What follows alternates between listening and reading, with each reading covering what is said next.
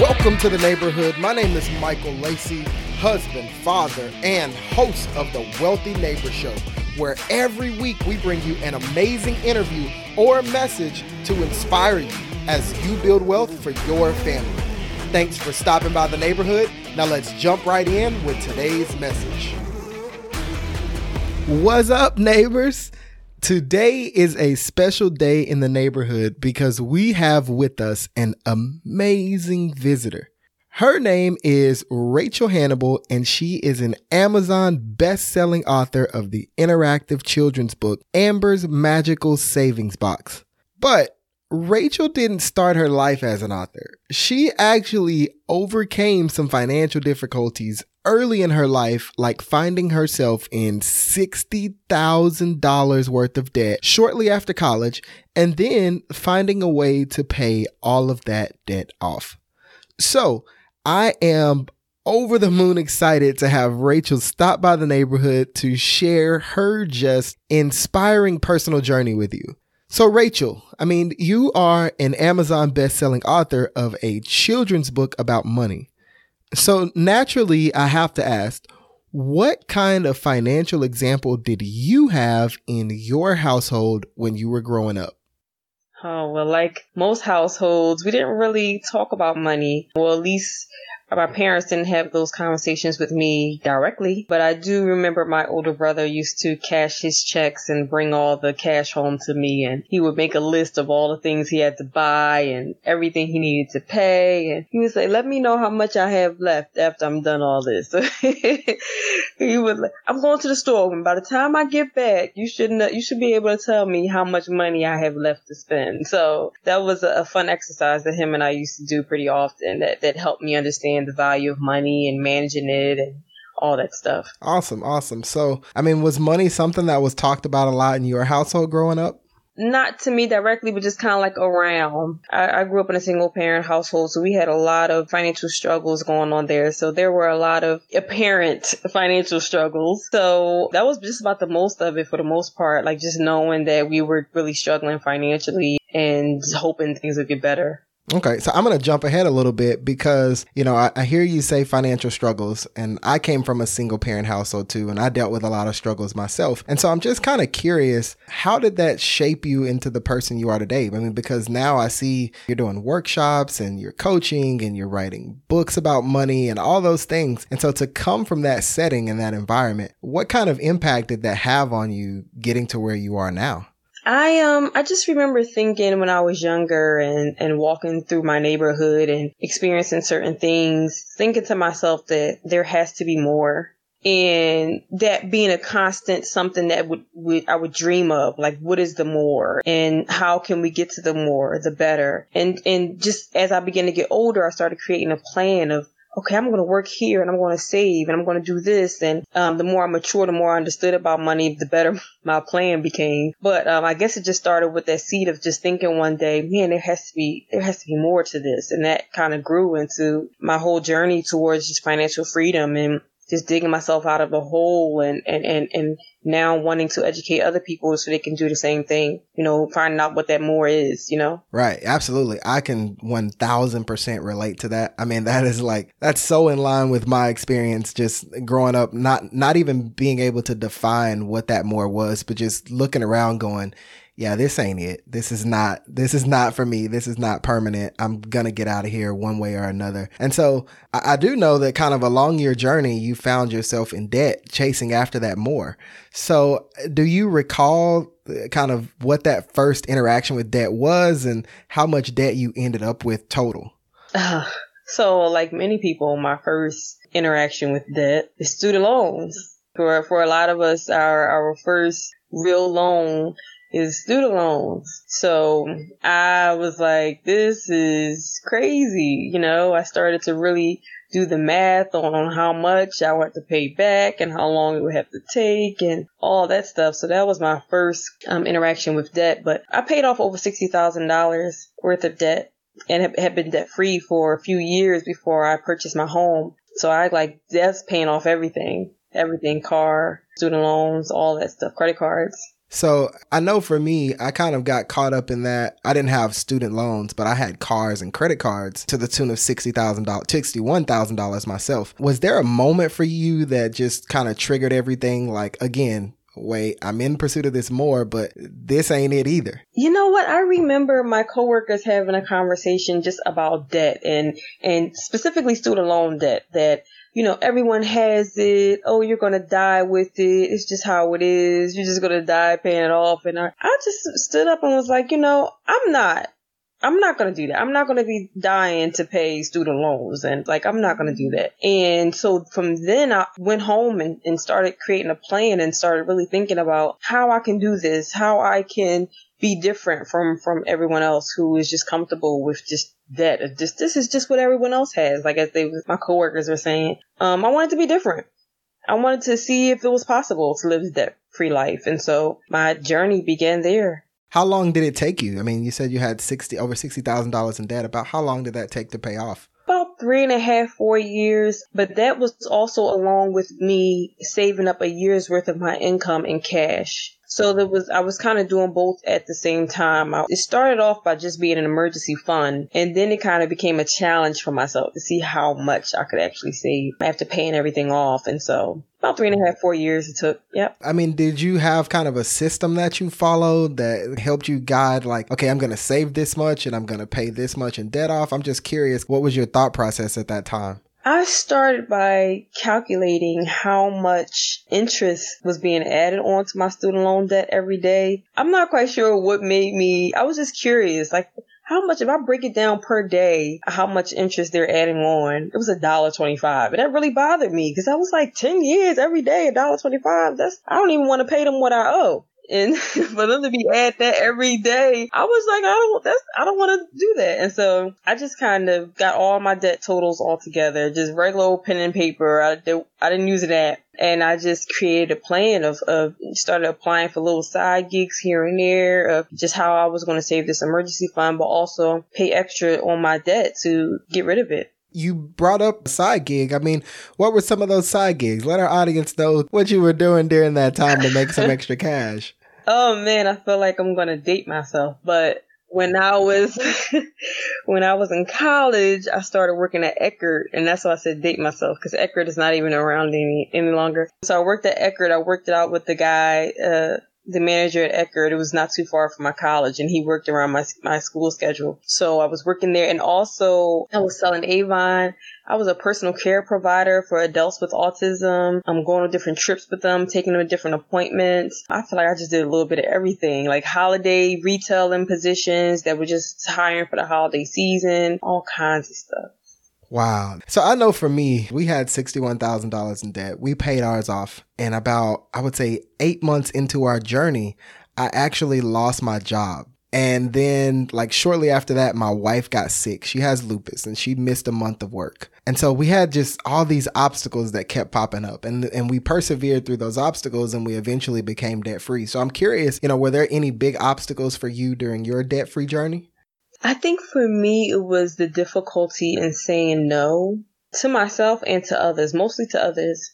And if someone needed help, I'm just like such a giving, just give. If someone's having a birthday party, if someone's having a baby, whatever, I want to give everything. And so I had to learn to not do that. I had to understand that a little no today could equal a big yes tomorrow, and just kind of keeping that in front of my mind just in the daily journey. Even saying no to going out and hanging out and wanting to be cool and wanting to be a part of the in crowd and stuff like that. I mean, we're talking about early 20s that I started on this journey. So it's a lot of things going on in college. There's a lot of things going on after college, and everybody's hanging out and buying this and buying that and going in this place. And so those constantly having to say no and understanding that delayed gratification and all that, the importance of that for sure.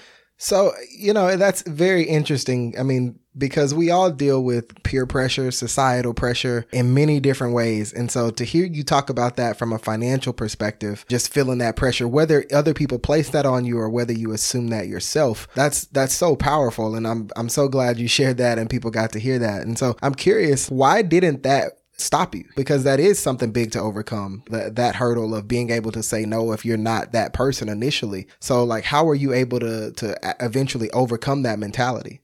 I started to see the change, and I knew that all of these side jobs that I was doing, I needed to eventually stop doing it. I knew that the more I said no and the more I saved, that would cut back on how long I would have to continue to do all this hustling and all of this running around and late nights and early mornings. And so those kinds of things began to be my motivation, because I often saw a lot of people doing things and it looked fun, but they were like really stressed out. Like, I'm spending this money, I'm at this restaurant, but I'm not sure if my card is even going to go through when we're done. Or I'm going on this trip, but none of my bills are going to be paid by the time I get back. So I'm like, that doesn't sound like fun to me.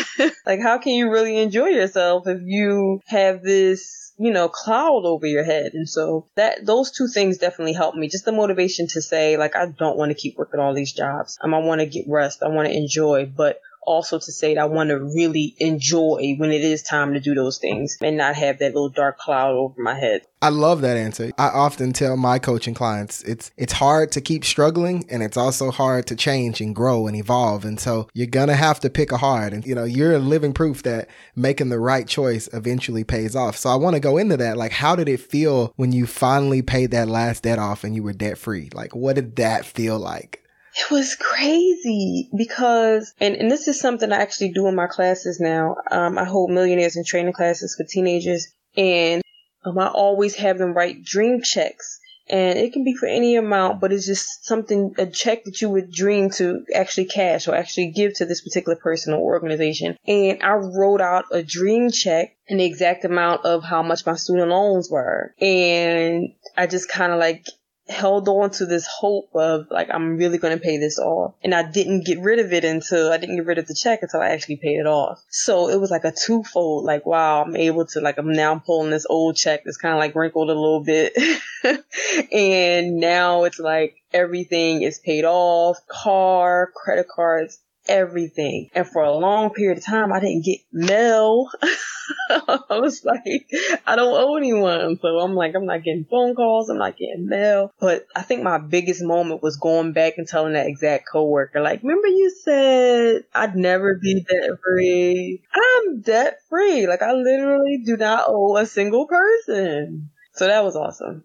Wow, I bet that was super cool. So at this point, you've gotten debt free. You've been saving for an emergency fund. What naturally comes next? So many people, like, they feel so smothered by their debt. They can't even envision like what a next step would be when they're done with their student loans or anything like that. So for you, what was that next step in your money journey? For me, after that, so I wanted to do all those goals before the age of 30. And I did. So I decided I was just going to buy a nice house for myself as a treat to say, I've been working really hard and I don't need to be renting anymore. And so I bought a house. That was huge. I'm glad I did it when I did. And I was so proud of myself to be able to do that at a young age, all by myself, without needing, any assistance, any grants, any programs or anything like that. But also the options that come with it. Something I always speak about in my finance workshops is you want to spoil yourself with options. You don't want to go into a bank or go into this place and give people the opportunity to tell you no. You want to have options, and financial freedom brings options, all kinds of options. You want to upgrade your hotel. You want to do this. You want to do that. It's just so many. It's like unlimited options, and it's a great feeling to not have to worry about how something is going to get paid, or if I can afford the upgraded version, or if I could. That's just awesome. It's just a much better, peaceful feeling.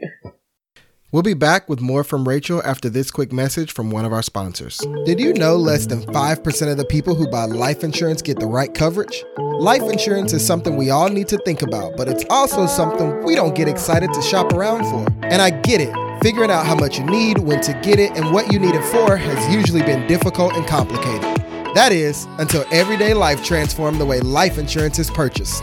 Everyday Life is a new online insurance concierge created by fintech experts who got frustrated buying their insurance and took action. Here's how it works. Fill out their free, easy, anonymous questionnaire in under 3 minutes, and you'll get advice and pricing for your personalized coverage plan that will automatically adjust as your needs change. With more coverage now when your family needs it most, and less down the road when you won't need as much, Everyday Life can save you money both now and in the future.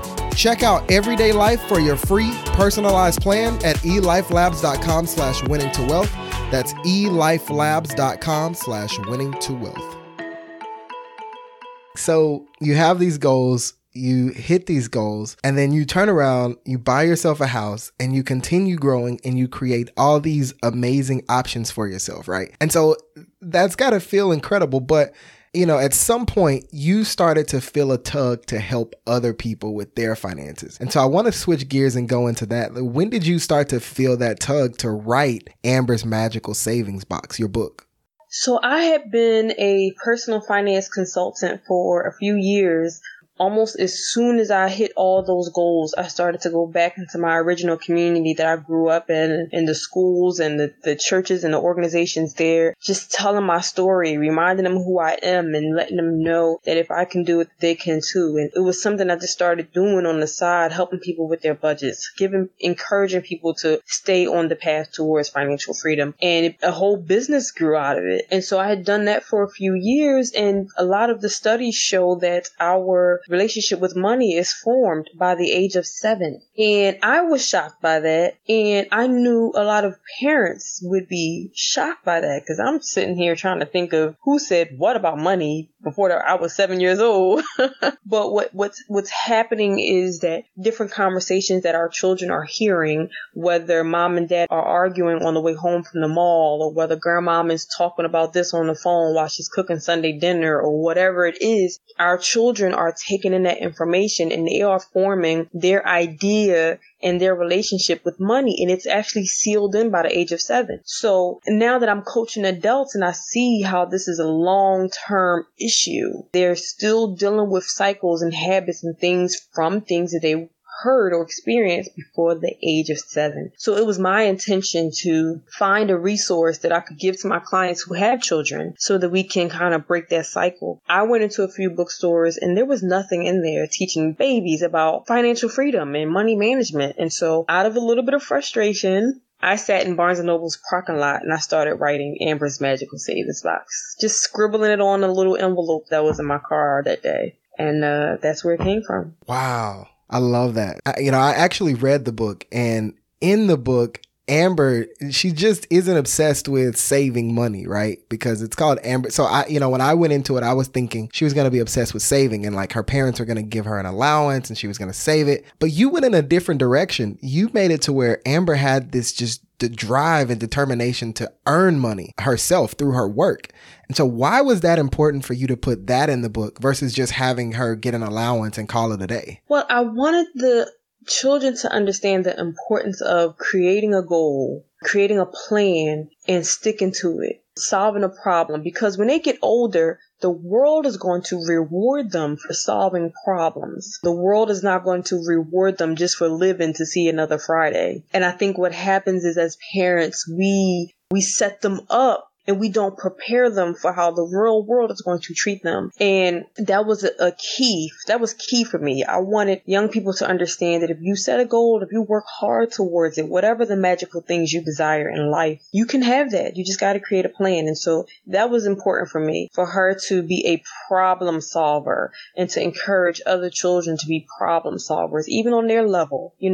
Mommy needs help with my younger brother. That's a problem I can solve. So the understanding that, you're never too small to help out. Absolutely. And so one of the things that was, interesting about the book to me also is there were these little sections where the reader got to participate and you made it very interactive. So can you kind of talk through that? What are some of those things that you hope the kids are learning as they're reading and some of those challenges that you kind of put on them to work through? Yeah, I intentionally made the book interactive first because I hadn't seen anything like that when it comes to money for kids. So I wanted them to feel like they were actually on the journey with Amber. We're sitting the suspense of trying to figure out if she earns enough, if she saves enough, if she has enough, what is she going to do next? What other path is she going to choose now? What other options? It's just like, how is she going to do this? And it helps the kids to stay engaged. And I know for me, when I was younger, all activities that I had where I had to show my work were things that I remembered more if I had to work along with it. And so it was kind of like a twofold. I wanted to kind of seal it in for their memory, but I also wanted them to feel like they're with Amber. Like if she can do it, so can I. And so that was the importance of it being interactive. It's not just something that the kids read it in a bedtime story. If they write their financial dreams and goals in the back of the book, it's a savings journal. So it's something that they can actually hold on to for a while and grow with. As their understanding of money grows, they can grow with the book and revisit those sections and even update their financial goals if they want. How can parents like myself, how can we help our kids to set money goals? And not only that, but then also give them that guidance to stay on track towards those goals as well? Well, I would say that we should be mindful of the kind of conversations that we have around our children concerning money. We sometimes assume that things are going over their head, that if we're not talking to them directly, that they're not paying attention. Far from the truth. And so when, like I mentioned earlier, like heated conversations or heated even arguments about money around children can have a really bad effect on them. And it can make them think that money is a bad thing, that it causes people to be angry. And it forms this bad bond with money that kind of carries them through life. And so that is one of the biggest tips and tools that I give for parents to kind of take a breather before you have these really heated conversations about money around children, especially during that time frame when they're like a sponge. They're literally soaking up everything. But normally when a child is in the store and they're asking for something, the answer is either yes or no. I encourage parents to ask questions. Well, how much is it? Help them to read the price tag. Help them to understand the importance of reading that price tag. What those numbers mean under that item that you're grabbing. Understanding the value of that. Well, are you willing to work for it? Because daddy needs a little help raking the leaves up or whatever the case may be. Maybe we can both earn the money together and we'll go half and we can come back next Friday and get it. I think we should just kind of expand on, don't just say yes. I'll just say no. Use it as a teachable moment to have that conversation, to continue to talk about money. Make sure they know what the difference between a quarter and a dime. Make sure they know how these things can all add up. And also give them something where they can see money adding up, like a clear jar, or kids after the book, they make their own magical savings boxes so the kids can start to save for Christmas or whatever it is they have going on. And so they can see money adding up and it's like they feel accomplished, like they're doing something. So I would say those three things would be number 1, 2, and 3, top 3. I want to touch back on something that you've brought up a couple of times. You've mentioned the heated arguments. Can you give the listeners just a couple examples of some of those things that have that lasting effect on children's minds when it comes to money? So we have the regular arguments coming home from the mall. Mom and daddy's in the front and they're going back and forth, and we just assume that the kids are in the back on their phones or on their tablets and they're not paying attention. They are. There's also those conversations where mom comes in with one too many pairs of shoes and daddy's upset about that. And there's those conversations. There's also little smart remarks that kids pick up on. I had a young lady, she is 9. She told me that daddy always ruined things. And she was referring to the fun or the joy that her mom feels when she's buying something. And the daughter thinks that daddy is, because of this money thing, is ruining mommy's joy. Like, daddy's always ruining things. She told me that. And I pulled him aside and told him, like, do you realize that this is what your daughter is getting out of the conversations that you're having, with your wife? And so there are things like that. He'll say a little something smart involving money or her spending it, and he's thinking that it's going over his daughter's head. It's not.